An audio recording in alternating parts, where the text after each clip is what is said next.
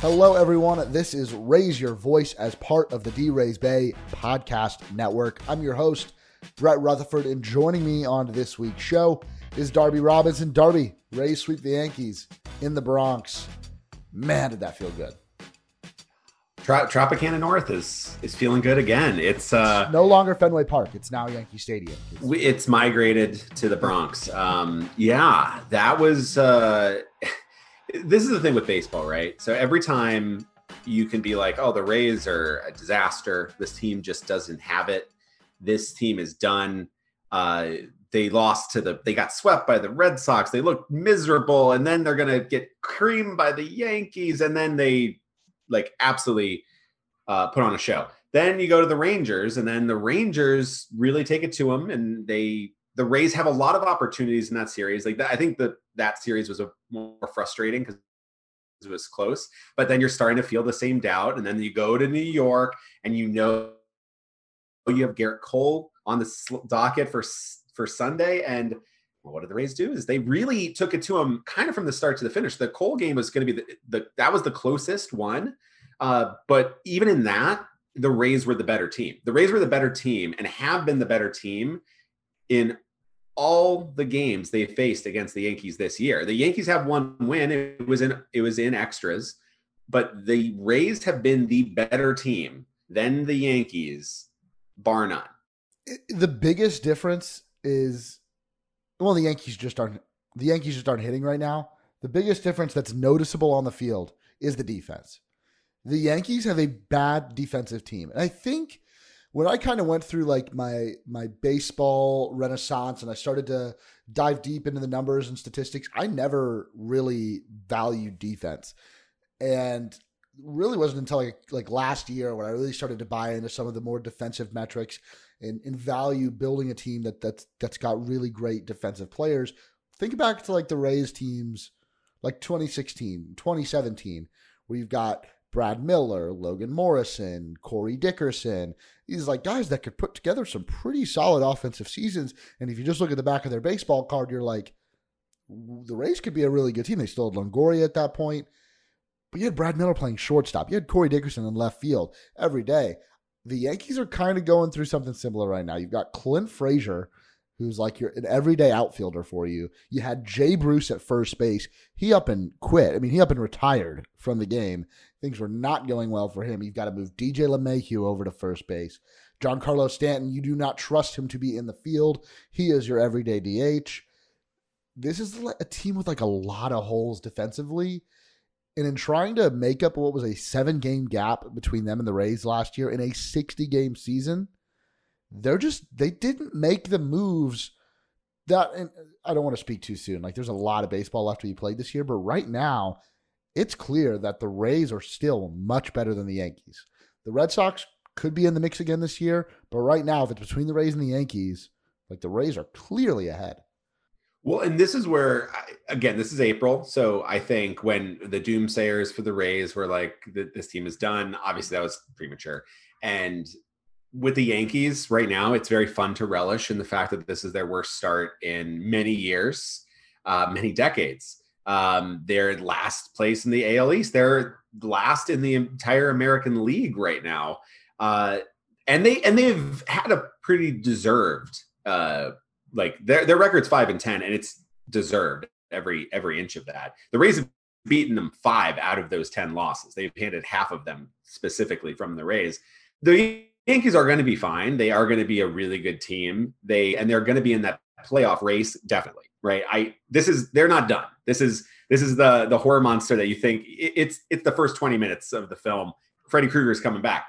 But this is a big point though. They did very little in the offseason, especially by Yankee standards. There was a lot of talk about how the Rays downgraded from a World Series team, right? There's, talk is this a transition year? Are they taking a step back?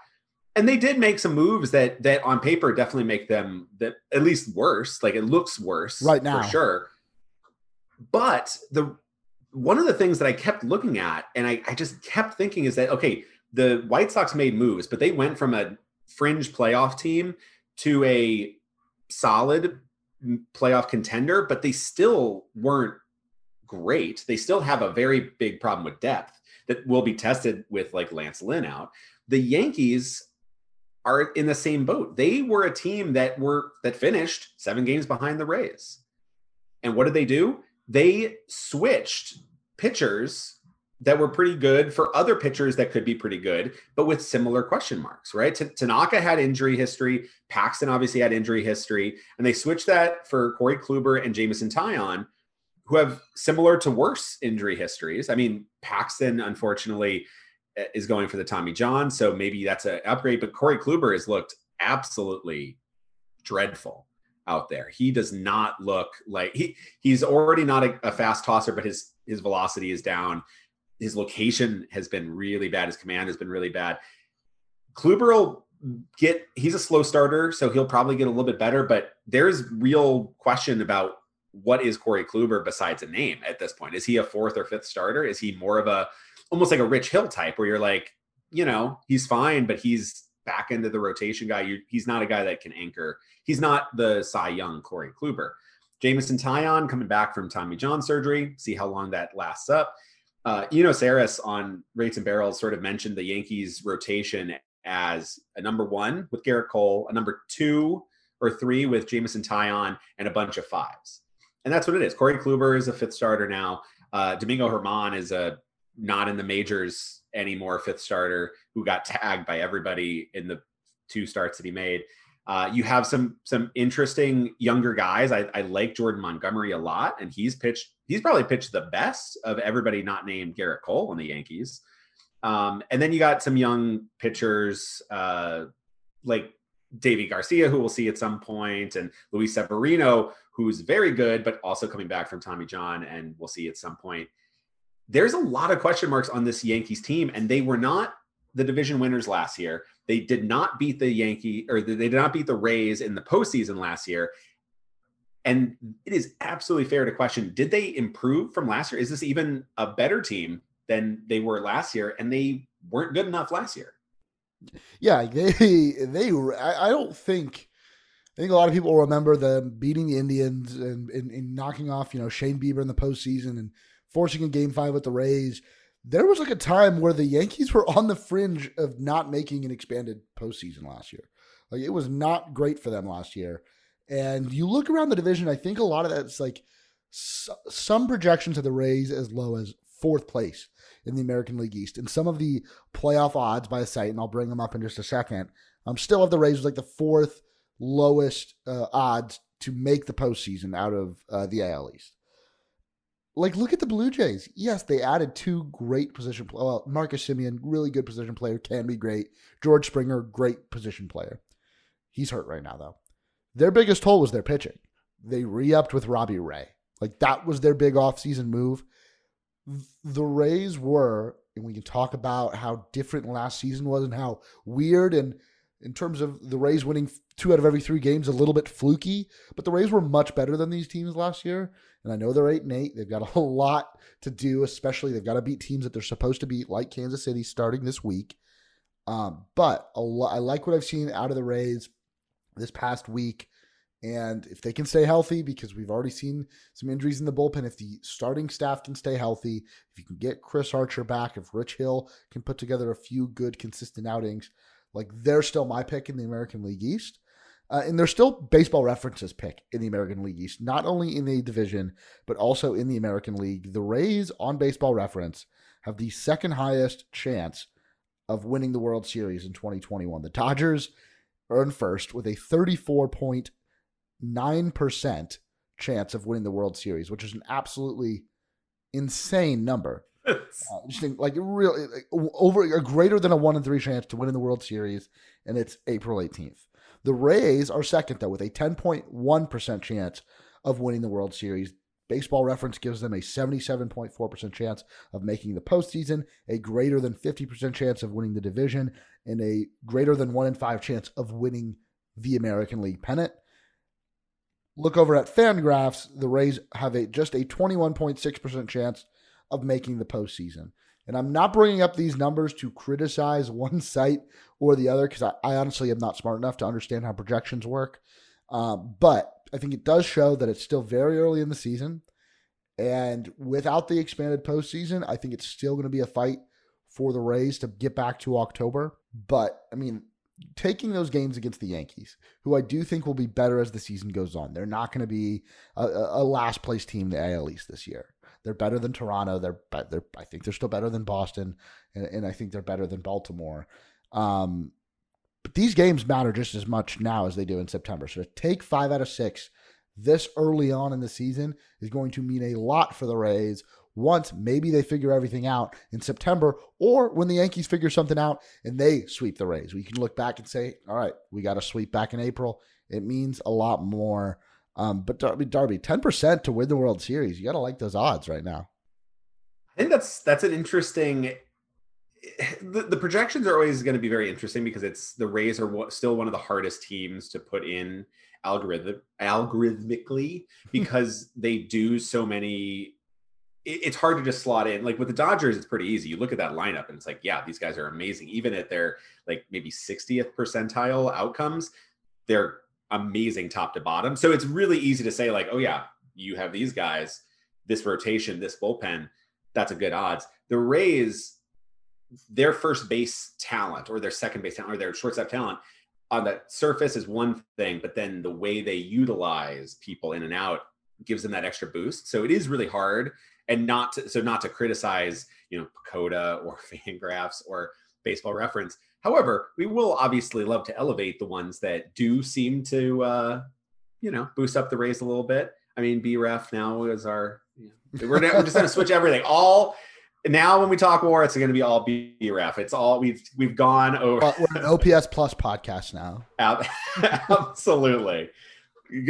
Sorry, we loved you, WRC Plus, but you got to go. No, like this is, I think, one of those interesting things to like look at. But projections are entirely something that is in the realm of trying to predict things and the likelihood of those events. And as we've seen in every kind of field where projections are active, especially coming off of the presidential election year, the 99 percentile things can occur often. They will occur often, but that doesn't mean it's a guarantee of a prediction of what will happen. So 34% is really high for the Dodgers to win the World Series. But at the same time, have you seen the Dodgers? Oh, they're going to win that division by 15 games. These games against the Padres have been so exciting, but it's like the Padres, they loaded up. They're just not in the Dodgers range. Like this is an amazing, these have been great games and I want to see them play every day for 8 months, but the Dodgers are incredible. They don't have Cody Bellinger. They are down an MVP. And they're still one of the most formidable lineups. They were able to give Yu Darvish, a Cy Young winner, fits. They were able to give Blake Snell fits. He didn't get out of the 5th inning today, or he got out of the 5th inning, but was then got into the bullpen for the rest. You have Mookie Betts out there, not even doing with the bat, but laying out with the glove to save games. They're very good. So 34%, that's just, when it comes down to it, they have the least weaknesses and the most depth in the most likely scenario. But there's not a guarantee that happens. And we've all seen with the Dodgers in particular, how the postseason can be really fickle and cruel to even the best of teams. So getting into the tournament, getting into the postseason, getting into October, that's what matters, because it really you can ride a hot start, or you can get an offense that suddenly gets really hot. The Rays were a pretty decent offense last year until they absolutely weren't in the postseason, and they got super, super cold really, really quick. And that can happen. I mean, two bad weeks happens in baseball all the time. It'll happen to the Dodgers. The Dodgers are going to probably lose like 7 out of 10 at some point this season. If you do that in October, you're out. You do that in May, I don't know, maybe the beat writers have something to like gin up, but there's really, it doesn't matter really, especially, when you have a commanding division lead like the Dodgers will almost certainly have. Let's talk about Tyler Glass now, who through 4 starts leads all pitchers in Major League Baseball in wins above replacement, and that is Fangraphs war. So I'm going back to use Fangraphs. We're still back. We're still with it. We can't quit you, Fangraphs. We can't quit you. Not yet. Not if that postseason percentage drops even lower, maybe we'll keep checking in. But also with Tyler Glasnow, because it doesn't shock me that he leads pitchers in wins above replacement. He's tied for second in innings pitched. And everything that I thought about what the Rays would do with Tyler Glasnow this year, I thought he was going to be a 5-inning guy. I thought the Rays were going to play it safe. One, because of the innings jump. But two, because the type of pitcher that Tyler Glasnow had been in the past. Of a similar ilk to Blake Snell. When they're not completely on their A game, they're going to get to 100 pitches by the 6th inning. We haven't seen that from Tyler Glasnow this year really until this last start, and we'll talk about that in just a second. But Darby, how impressed have you been with not only the performance that Tyler Glasnow has put out there, but the innings load that he's been able to carry early on in the season? I'm very impressed. So Tyler Glasnow has always been one of the most exciting pitchers to watch. And you can kind of dream on that stuff, right? You can dream on that giant frame of his, those really long arms, the extension he gets. And that was true when he was a prospect with the Pirates. And it was true when he was having struggles with the Pirates. And it was true when he got traded to the Rays. And when he started to flash all of that potential again, in actuality, it was super exciting. And it wasn't always perfect. There was the pitch tipping kind of incident in Houston. But the fact of the matter is he was always super dynamic pitcher to watch.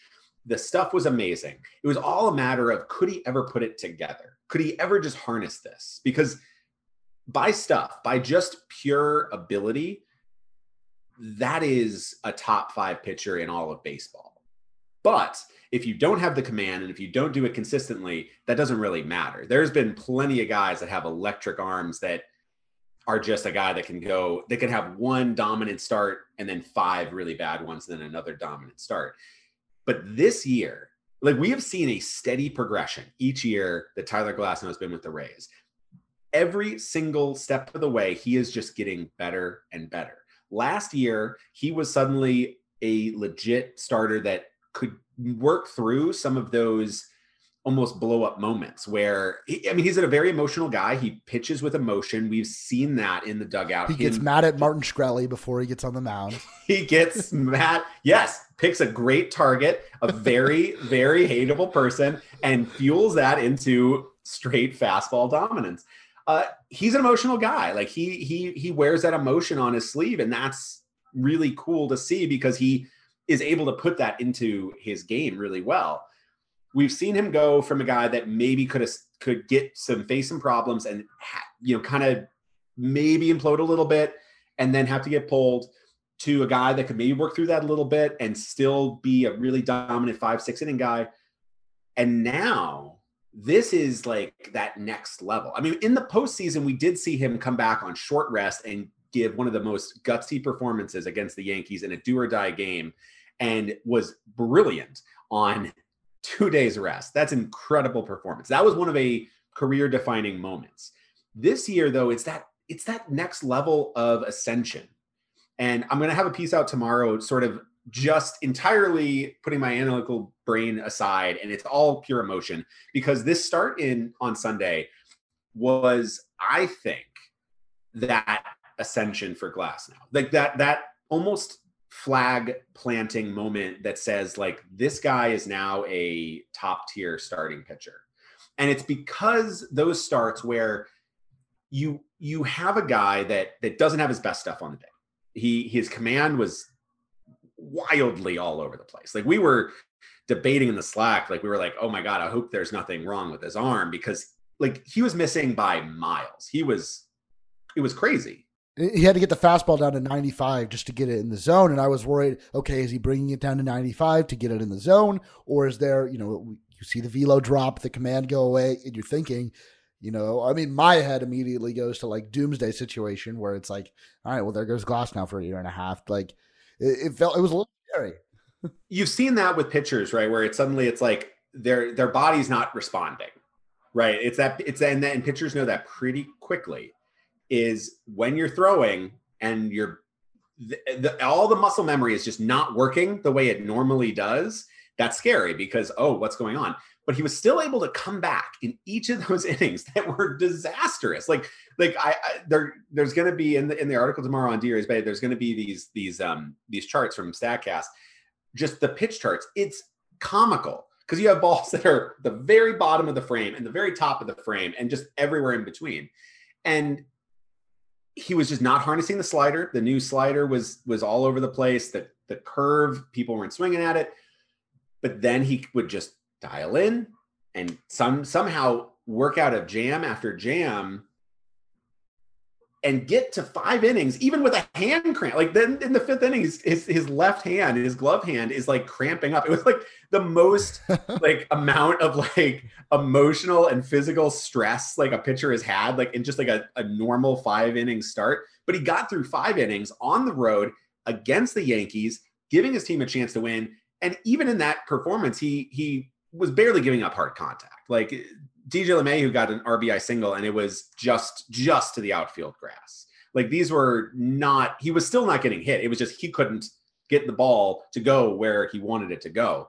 But a performance like that, where you suddenly are able to, with your bad stuff, with not your A stuff, not your B stuff, with your C stuff, somehow get enough to get through a game and give your team a chance to win. That's the type of stuff you see from Justin Verlander or Max Scherzer or Garrett Cole, where you see like a guy that's like, this is just not the best, but even at their like C+ game is still one of the most tough to beat pitchers in all of baseball, and keep that mental fortitude to not have an inning spiral, to suddenly be like, okay, bases loaded. This is not good. Oh, I got strike 3. Oh, the umpire didn't call strike 3. Okay, still good. I'm still Tyler Glasnow. I can still get Brett Gardner out. He's 80 years old. He's still in the league. I can get him out, and he does. And that was that next ascension to me. That was Chet Steadman mentality. That's a reference to Who's on Worst. If you haven't checked that out, please do. It's a great show from our rookie. Yes. We were asking, when will Tyler Glasnow channel Chet the Rocket Steadman? And this was that moment. I mean, yes. Other than injury, like that inning where he really couldn't find the zone, the other thing I was worried about was this a Rick Ankiel Y-words moment? Like as Tyler Glasnow like just completely lost it? And when he had the hand cramp where he had to take the glove off, and he had the whole training staff and Willy Adames out there with him, I'm looking at it, and there was really no other way to put it. And he got out of it, but he looked pretty pathetic out there. His hand was cramping up. This is a world-class athlete. Same thing happened to LeBron James in the NBA Finals. This is supposed to be the ace of the Rays pitching staff, and we have to stop the game because his hand is cramping up. And like his non-throwing hand. He's pounding snacks and water bottles. And I mean, fair play to him. He worked out of it, only gave up 1 run, still struck out 7 batters. And which isn't hard to strike out 7 Yankees these days. I could get a couple of them. But it was, like you said, one of those starts where, no offense to Blake Snell, love you, Blake, probably would have given up 6 runs. Like, it was one of those where other pitchers, they would let it snowball. Not to say that Tyler Glasnow is better than Blake Snell or Blake Snell is better than Tyler Glasnow, but that is kind of a difference that I saw in this start. Hopefully Tyler Glasnow doesn't have to go through these types of starts much more often throughout the season. But it was good to see that he had it in him.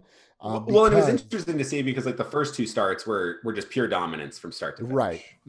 They were perfection. They were stellar. They were like unbelievably good. And what we did see with those starts, like you mentioned, kind of at the stop, was that he got more length than I think anybody out there expects from the Rays. The Rays are the team that are going to be the meme that pulls guys early. But that is the sort of thing. They protect guys from facing the second and third order penalties, or the third order penalty, because that is a colossal penalty. Here's the thing with Tyler Glasnow that is a difference between him and Blake Snell. Blake Snell has a very distinct, if you look at his first time through the order, second time through the order, third time through the order, from first time through the order, it's really, really good. He's one of the most dominant pitchers in the game. Second time through the order, that drops precipitously. The third time through the order is actually fairly similar to the second time. It's just another chance at a guy that is now suddenly going from like maybe a 2.5 expected whip to like a 5 expected whip. Like it suddenly, or a FIP. It suddenly is another bite at a very juicy apple. Tyler Glasnow, for his career, his first time through the order is dominant as a starter. It's stupid how good it is. But then the second and third time are very similar. He walks a little bit more. Obviously, the K rate is pretty much identical. 28.1% second time through, 28.5% third time through. The whip actually walks, hits, inning pitched, actually goes down that third time through the order. His FIP goes down. His xFIP, his expected fielding independent pitching, is pretty much right in line. Now, with third time through the order stats, it's always a little bit of cherry picking because you have to be good enough to get to third time through the order. And usually the pitchers that do get enough sample there are really, really good pitchers, and the pitchers that don't are usually not. So that's sort of a bit of a cherry pick stat, but it does sort of showcase a guy who might be given a lot more leeway than some of the other pitchers. Like, I think there's rules for Tyler Glasnow that maybe Blake Snell didn't have under Cash, that Ryan Yarbrough doesn't have, that other pitchers on this team, that only Tyler Glasnow has, that they trust him to not have such a severe third order penalty that they won't let him go a little bit more. And we've seen that. We saw him work through a tough part of the lineup in Boston. We saw him go a little bit deeper on opening day. Like, we've seen him work through a hand cramp and still stay in the game. Like, I feel like Kevin Cash has a confidence level in Tyler Glasnow, and it sort of almost was starting to be evident last year that they would let him go a little bit longer than any of their other starting pitchers. And there might be something to that in the fact that Tyler Glasnow, just the way his stuff works, especially now with that new slider, it's really still hard to hit him. And you might hit him, but that third time through the order is not as juicy a bite of the apple as other pitchers might be. He would leave out Glasnow. We said it. I think you were on that Instant Reaction podcast. Game 1 of the World Series, we said he left him out there way too long.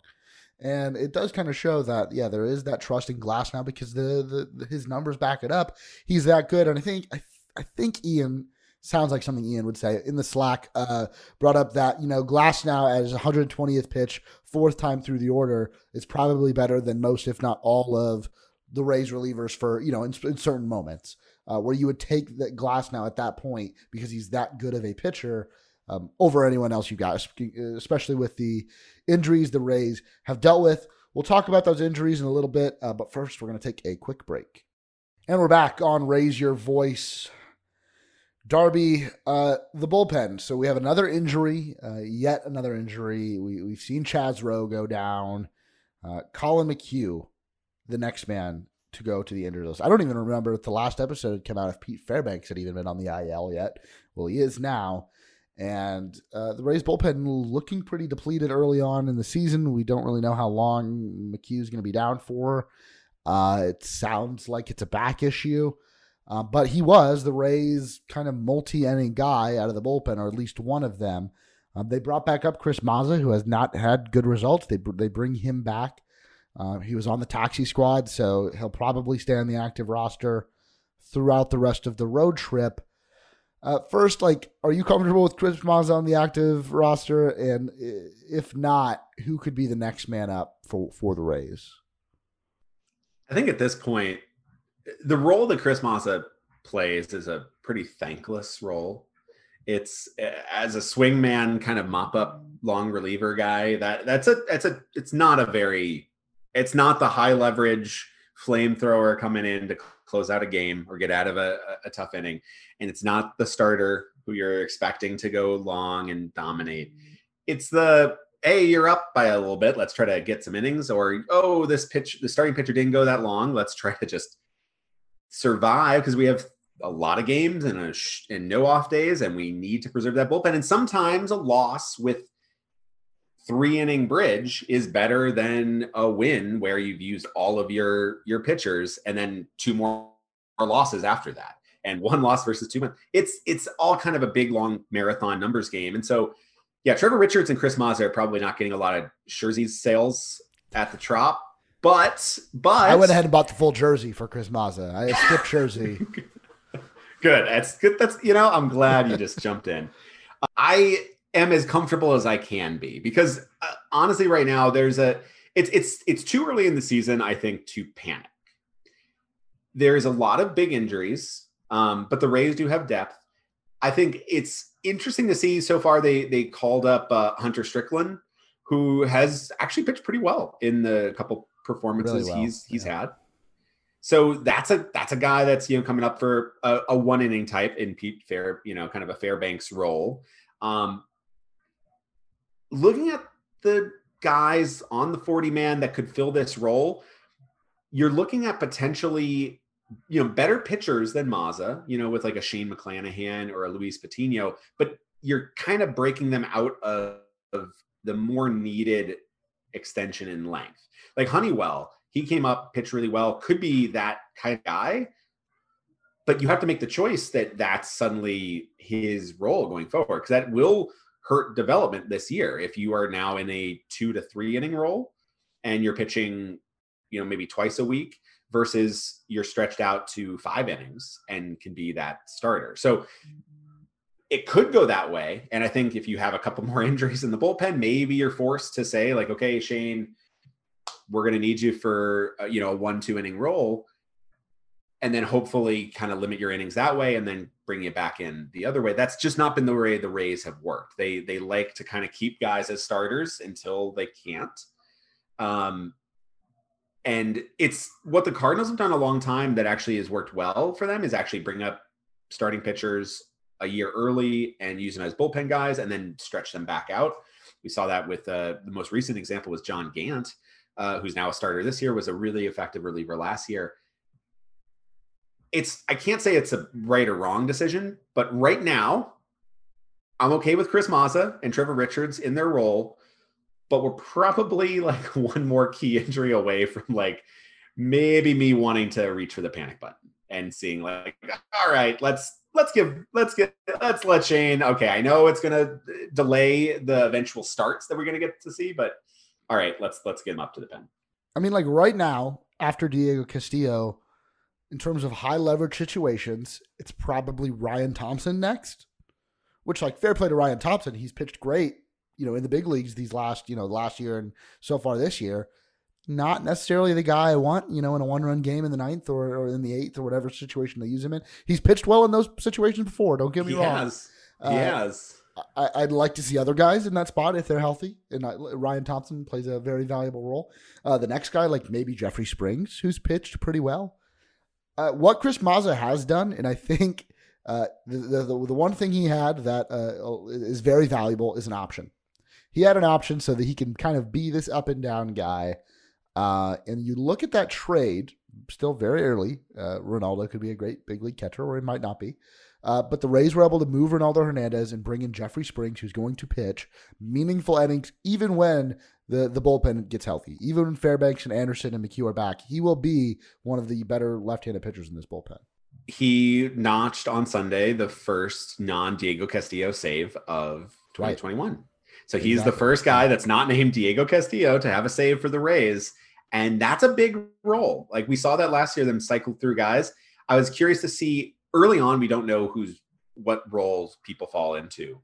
I think we're starting to see Ryan Thompson, Andrew Kittredge kind of emerge as like the 3rd to 4th highest leverage guys. When you're an opener, that's usually like the 3rd, 4th highest leverage. Ryan Thompson has gotten some kind of fireman role. Like these are the best righties. We need you to come in. And we've seen Jeffrey Springs get called on as a high leverage guy, getting both lefties and righties out. So that's kind of exciting. And then the other guy who I'm still not sure where his role is Cody Reed.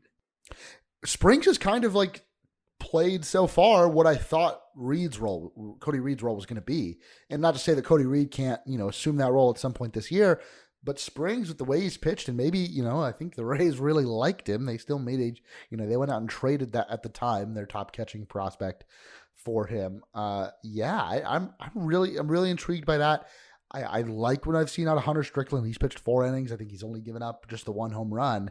But if they're forced to tap into that pool of guys at the alternate training site, one, what they could do is they could bring up a non-roster invite. They could go out with David Hess or Chris Ellis, a guy they signed to a minor league deal this year, if they just want another guy that can eat innings.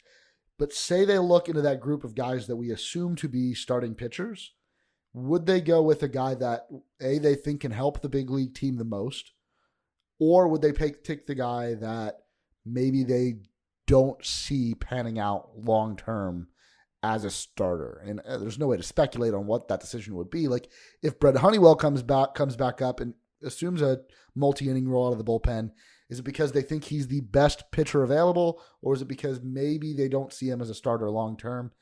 I don't know, and hopefully it's something we don't have to worry about. Hopefully these guys can be built up as starters once the AAA season gets started pretty quickly here in a couple of weeks, I think, and then can be used as bulk pitchers or starters at the big league level. But yeah, I mean, the bullpen is doing okay, I think, right now for given the circumstances. And to have a guy like Chris Mazza and Trevor Richards that can eat innings and be on the taxi squad and go up and down between here and, I guess right now it's Port Charlotte, they're valuable guys to have. Well, 2 names to keep in mind. They probably aren't going to be called up early because they have various levels of options / roster part, but 2 guys that I do think could be pitching high leverage innings for the Rays at some point this year and probably will, because they have been mentioned, are Dietrich Enns from the left side and Stetson Alley from the right side. They're both more projects than like, Hunter Strickland getting the first call makes a lot of sense. He's a vet. He also probably has an opt-out at some point in the season if he's not called up to try to pursue a job somewhere else. But we know what Strickland can do in the majors. He's a guy that has pitched in high leverage. Those 2 guys have not a lot of experience, but they've been around a little while. They have some really interesting stuff. And those are 2 names to definitely think of before the high profile prospect guys. I think those 2 guys are potentially 1-2 inning high leverage relief type guys. They could play the next John Curtis, Aaron Sledgers type of like, who is this guy? And now they're pitching, they're one of the horsemen type of roles. So Dietrich Enns and Stetson Alley, those guys, keep them in keep them in the back of the mind. Yeah, I mean, if Hunter Strickland, blows up and he's not good over the next, month of the season, if he's a guy that you just move on from, it opens up a 40-man spot. I could definitely see Enns or Ali. Also, they've got an extra catcher on the 40-man right now, Davey Grullon, who they picked up off of waivers. There are a couple expendable guys that if you needed to make 40-man room, you definitely could. And yeah, Dietrich Enns is a name that's intrigued me for quite some time, really because of how the Rays talk about him and the fact that he's still with the organization. They haven't had to use him yet, or they haven't gotten to use him yet, but he's there, and it seems like they really like him. Yeah, it wouldn't shock me if he is pitching for the big league team at some point. Darby, let's talk about the Kansas City Royals, who I think we kind of thought going to be fighting to not finish in last in the AL Central. Maybe it was going to be them and the Tigers down there. But they are 9-5 to start the season and have a 1.5 lead in that division. We talk about teams that the Rays should be beating. Yeah, they probably should have been beating the Rangers at home. They lose 3 out of 4. The Royals are off to a great start, but this is a series that I think the Rays will want to win. Even though Kauffman was kind of a death trap for the Rays a while ago, many years ago. But a series the Rays definitely want to win. The Royals are off to a hot start, however. Salvador Perez playing great baseball. He's not drawing walks, but he's getting on base. He's hitting for power. He's been great. Darby, do you think that the Rays could be running into one of those trap series here where it's a nightmare trip to Kansas City? I don't think it's a trap series. I think the Royals are pretty good. Like I think that this is a series that I think is going to be some really good baseball. The Rangers are, no real offense, they are not very good. No. Like they really aren't. And that's what made that series disappointing, because the Rays didn't play. If the Rays played up to their standards, they should win at least 2 out of 4, if not 3 out of 4. The Royals, on the other hand, are a team that coming into this year, I kind of got a lot of, I want to say Chicago White Sox vibes from them. Like the last year of Chicago White Sox, the year away team. And the year away team is really dangerous. They're kind of where like also the Seattle Mariners are, who also got off to a nice hot start right now. That year away, they're not there yet, probably, but they have enough stuff that they are probably going to be there next year. And sometimes next year arrives early. And so if you look down the list, you got legitimate all-stars like Salvador Perez and Whit Merrifield, and they're playing like all-stars. You also got some kind of nifty vet. Carlos Santana, Jorge Soler has not gone off to a hot start, but he is a big, very dangerous bat. You got a long time Ray killer in Hanser Alberto, former Oriole there, who I know is going to have an amazing series because he always does against the Rays. And then they got some interesting guys who are kind of like almost like post-hype prospects, like Michael A. Taylor, who's had a really great season so far. He's gotten off to a really hot start. Former Nationals outfielder who just never really quite clicked, but has now started to really put together those tools. Former Red Sox Andrew Benintendi has been really bad, so hopefully he stays bad this series. But they got an interesting lineup, and those pitchers are they're interesting. I like them. I like their pitchers. I don't love their pitchers, but they are also very perfectly designed to really frustrate Rays bats. So you had the list of potential starters this series. Yes, it'll be according to Roster Resource, again, going back to our friends at Fangraphs. Danny Duffy on Monday, Brad Keller on Tuesday, and Jacob Junis on Wednesday. Duffy's the name that kind of stands out and scares me. One of those lefties that you could just see, having 10 strikeouts and, giving up 1 or 2 runs against the Rays where the bats really can't figure it out. But other than that, I'm not too worried about the series. But Jacob Junis, interesting name. It's super funny. So Jacob Junis, bouncing between rotation and bullpen for his whole career. But then this offseason, he added a cutter. He added a brand new pitch, and he's using it a ton. So it's one of those things where you have Jason Collette always does a really good job of like collecting in the spring, like everybody's who has a new pitch or a new pitch shape that they're trying out. And a lot of times they just kind of fall by the wayside. People don't really use it. Maybe they use it like 3%. They're just kind of like tinkering with it, but it's not like a weapon. For Jacob Junis, this has like been a game changer because he has not been mediocre at all. He's been unbelievably filthy with that cutter. He is using it a ton. It has now become a swing and miss pitch. It has been a pitch that has really kind of elevated him. And yeah, I don't, in that lineup of pitchers, there's not one of those guys where you're like, oh yeah, the Rays should absolutely tee off on him. Danny Duffy's had a couple of really good starts. His ERA is 0.75. So pretty good. And yeah, he's a crafty left-handed pitcher that doesn't throw very fast. That is the worst. That is like a nightmare. I feel like Jamie Moyer would have had like 8 like perfect games against the modern Rays. He might actually be able to come out of retirement right now and get a perfect game, only been a few or at least years. into the 6th. Yeah. I think this is going to be a pretty good series. The Royals bullpen is a mixed bag. Stomont has a ton of great stuff. I really like Barlow. The Royals are not a great team. They've gotten off to a really hot start. They're not a great team, but they are not a bad team. This is not a tanking team. This is not a team that's not trying to win. They are probably not a playoff team yet. I think they're going to start to fade because I do think depth is a bit of an issue, but they do have some really interesting prospects that could be coming up. They already have Kyle Isbell, who's been up there and has, he's one of those rookies who's making the jump from AA after a year at the alternate site, and we don't know what kind of development was there. I'm not worried about this series, but I do think it's going to be good baseball. And the Rays could absolutely lose this series. I don't think that would be a black mark though. Like I am actually kind of excited about the series because I do think the Royals are playing some fun baseball. And I think the Rays will have to come in playing their best.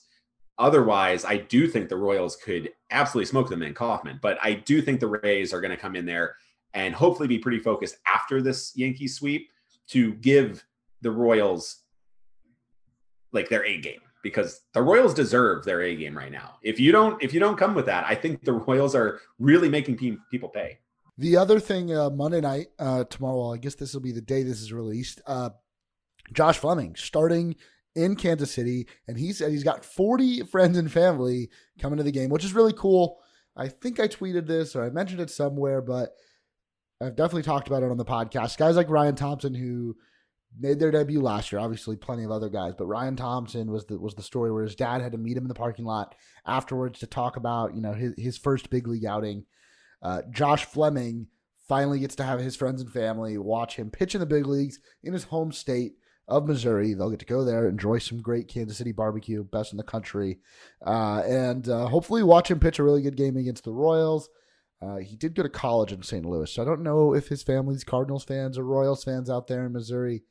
But tomorrow night they'll be Rays fans, and really cool for him. I think it's been really cool to see parents and family and friends back in the stands for big league debuts. It's always a great moment on TV, and something we missed out on last year. So Josh Fleming, not only did he have a really great first start, I think he could do really well against the Royals lineup on Monday night. After that, it'll be Rich Hill and Michael Wacha. So I'm hoping maybe Rays win a low-scoring game because Danny Duffy's definitely going to shove against us. Fleming gets us out of it, and then maybe split the Hill and Wacha starts. I don't know. We'll see. Yeah, it's one of those where they could go and lose 2 out of 3, and it wouldn't be the end of the world. Definitely not, especially when we're beating up on the Yankees as much as we are. So, yeah, it should be a fun series. And back to, we saw it with the Rangers, but back to playing like other teams from other parts of the country. Like getting a chance to play the Royals, play other teams in the AL Central and in these other divisions. It's really fun, and it's something I missed from the short season last year. All right, we're going to take one more quick break, and then Darby and I are going to talk about some glaring stats that have caught our eye early on in the season. And we're back on Raise Your Voice. Darby and I are going to raise our voices here and talk about some stats that have caught our eye early on in the season. We are, I think, at least far enough into the season where we can look at some stats and not draw any conclusions, but to start to make some points about them and how this Rays team is shaping up. We'll talk about a couple positive stats and a couple negative stats. And Darby, I'll let you go first. Should we start with the good news or the bad news? Let's start with good.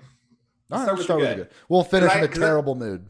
Well, because my bad stat also has a spoonful of sugar to it. So I'll do my bad stat second because it does end on a slightly positive note. But my good stat is about easily one of my favorite Rays, and that's Yandy Diaz, the Greek demigod of walks. Maybe he is Kevin Youkilis's disciple, the guy that you don't expect to be batting at the very top of the lineup, the guy that doesn't look like the leadoff hitter, but is absolutely amazing at it because he draws so many dang walks and gets on base so much. That's Yandy Diaz. But the stat that really jumped out with Yandy Diaz, and it's not his launch angle, it's not the amount of grounders that this behemoth man gets. It's the fact that he will not swing outside of the zone. He will just avoid swinging outside of the zone like amazing levels. So he has a 16.7% O swing percentage. So he almost never will swing outside of the zone. That's third best in all of baseball. He's right neck and neck with Tommy Pham. They've actually been trading off with O swing percentage back and forth for that second spot. The true Greek god of O swing percentage is Max Muncy, who's had just a staggeringly low 13.4%. So very frustrating batter Yandy Diaz, because when you throw him pitches outside of the zone, he will just spit on them every time. And then you have to come into the zone.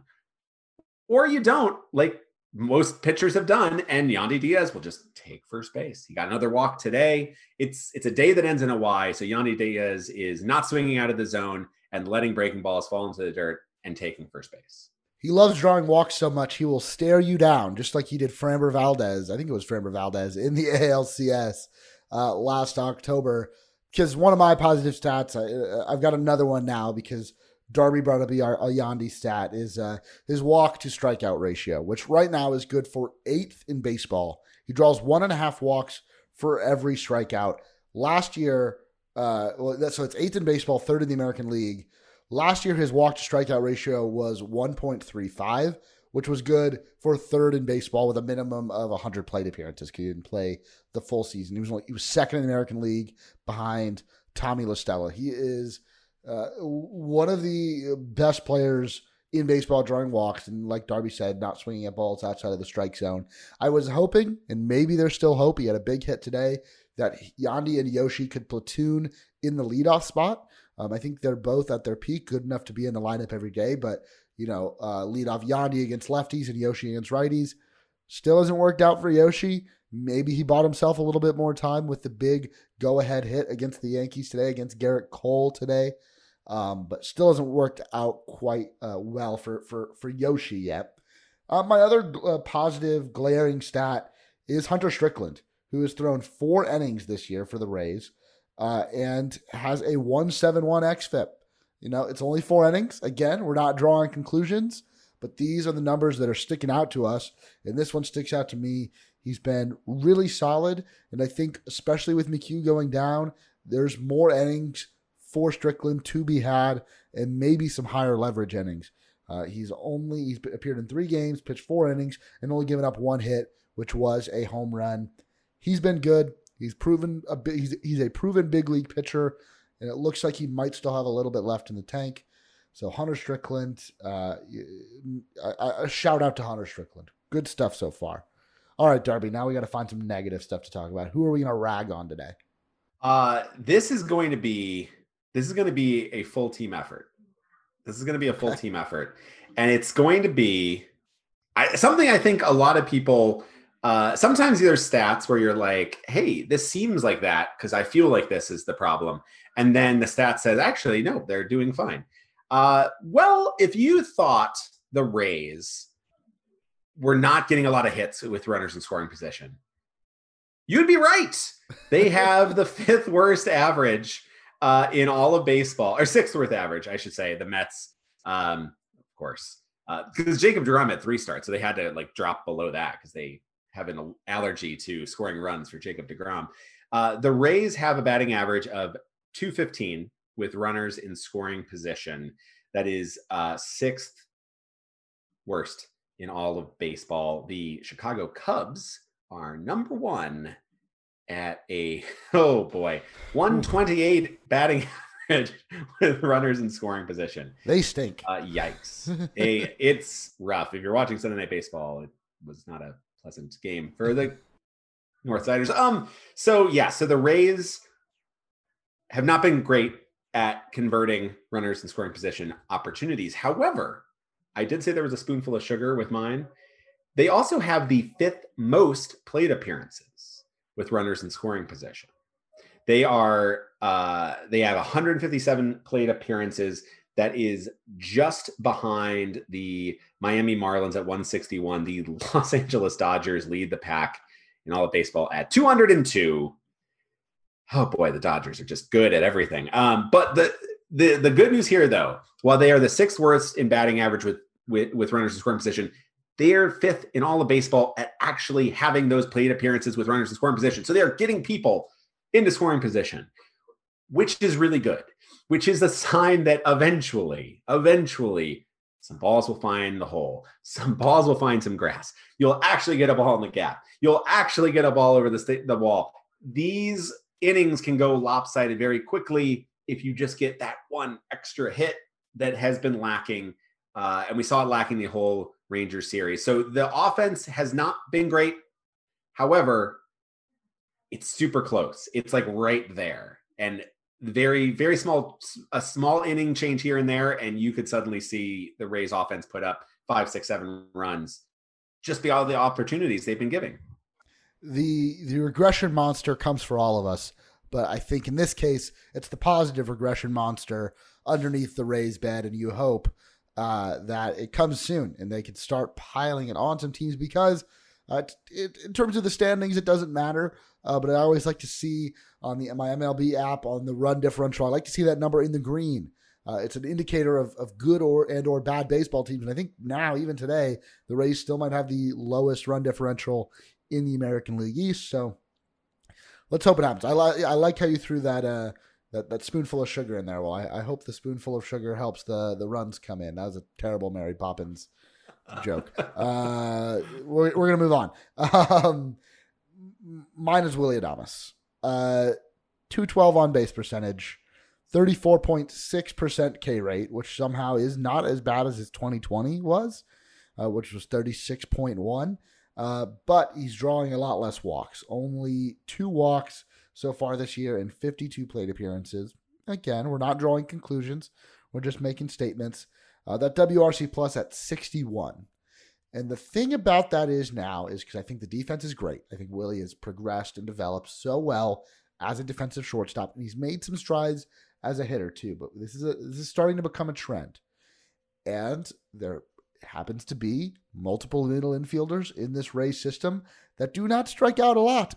There's one guy that is barely ever going to strike out, or at least has shown no evidence that he is a guy that strikes out often in his minor league career. That's Wander Franco, obviously. And I don't want to say the clock is ticking on Willy, because I think we've yet to see Wander play in a competitive baseball game since 2019. The same as goes for Vidal Brujan or Taylor Walls. But if at some point in the season this continues to be an issue, there might be a cut into Willy's playing time.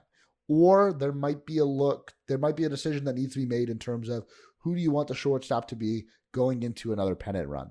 And if Wander Franco's killing it at the AA or AAA level, I mean, obviously he's the guy you want, but we've heard a lot of great things about Taylor Walls. I don't think Vidal Brujan is going to be the shortstop of this team anytime soon, but he could come up and eat innings from a number of different guys on the big league club. Willy Adames is just not looking great. Negative 0.1 wins above replacement. He does have a couple home runs, but the on-base percentage at 212 is pretty bad right now, and you've seen him kind of slip further down the lineup. So, Willy, let's get it together. I really hate ending this on terrible news, but hey, the Rays swept the Yankees. The Rays swept the Yankees. In this series, we also got some great catcher play. I think we have to make sure we mention, because that's the one thing that we have been hating on for years as Rays fans. We have suffered and toiled in the swamp of sadness trying to get any kind of offense out of the catching position. Now, Mike Zunino is actually had a pretty good year at the plate. He's actually he doesn't make a lot of contact, but when he does make contact, he has been barreling the ball this year. And we already know 94 WRC plus. Yeah. And we also know that he's fantastic behind the plate. He's a great blocker. He's a great framer. He is a really spectacular catcher. And it's the only reason he's making millions of dollars right now. It's and those great facial expressions. He also gave us an all-time great GIF right now. But the newest Rays catcher, who has been kind of getting in a 70-30 timeshare that might be starting to move to a 60-40 timeshare, and maybe even 50-50. We'll see. Maybe even 60-40 in his favor. Francisco Mejia. Yeah, Francisco Mejia, one of the pieces, the first piece of the very large Blake Snell trade to be with the Rays big league club. He's been incredibly impressive to start his Rays career. He looks at the plate like a big league hitter. Looks like someone that's very comfortable in his role as a catcher. He knows he's not one of the best hitters on the team. We've seen him drop bunts against the shift to get on base, which is awesome. If they're going to shift you, find different ways to get on base. He's got a 370 on base percentage a 156 WRC plus, which, believe it or not, Darby, leads the team, including a home run against the Yankees. So he's been really solid, and defensively, I guess I haven't seen enough to have any thoughts on him really defensively. Zunino is definitely still the better defensive option, but if Mejia can hit, even half as good as he is now, like almost literally half as good as he's hitting now, then he's gonna get innings with the Rays, meaningful innings with the Rays, meaningful at bats. And in terms of upgrading a team that made the World Series last year, and we could talk about where they were downgrades, but in terms of a second catcher, this so far has been a huge upgrade over the Michael Perez, Kevin Smith, Rene Rivera catchers. Eras. Right, yeah. The 2019 Rene Rivera era, as fun as Jose Lobaton was, this is an interesting second catcher, because when he is playing, right now, a lot of people are excited to see him play and want to see him play more. Mike Zunino has not been bad as the starter, but it's very rare to be like, yes, let's see the second catcher. Woo! The second catcher is into the lineup. But Francisco Mejia is 25 years old, and he was once a top 50 prospect in the game and was one of the most exciting catching prospects in all of baseball. Very, a couple of years ago. This was not forever ago. He is a post-hype prospect, but he is still 25. Catchers tend to be the slowest to develop of all positions in the prospect world. His hit tool and his bat speed and hand speed has been really impressive. He has one strikeout on the season.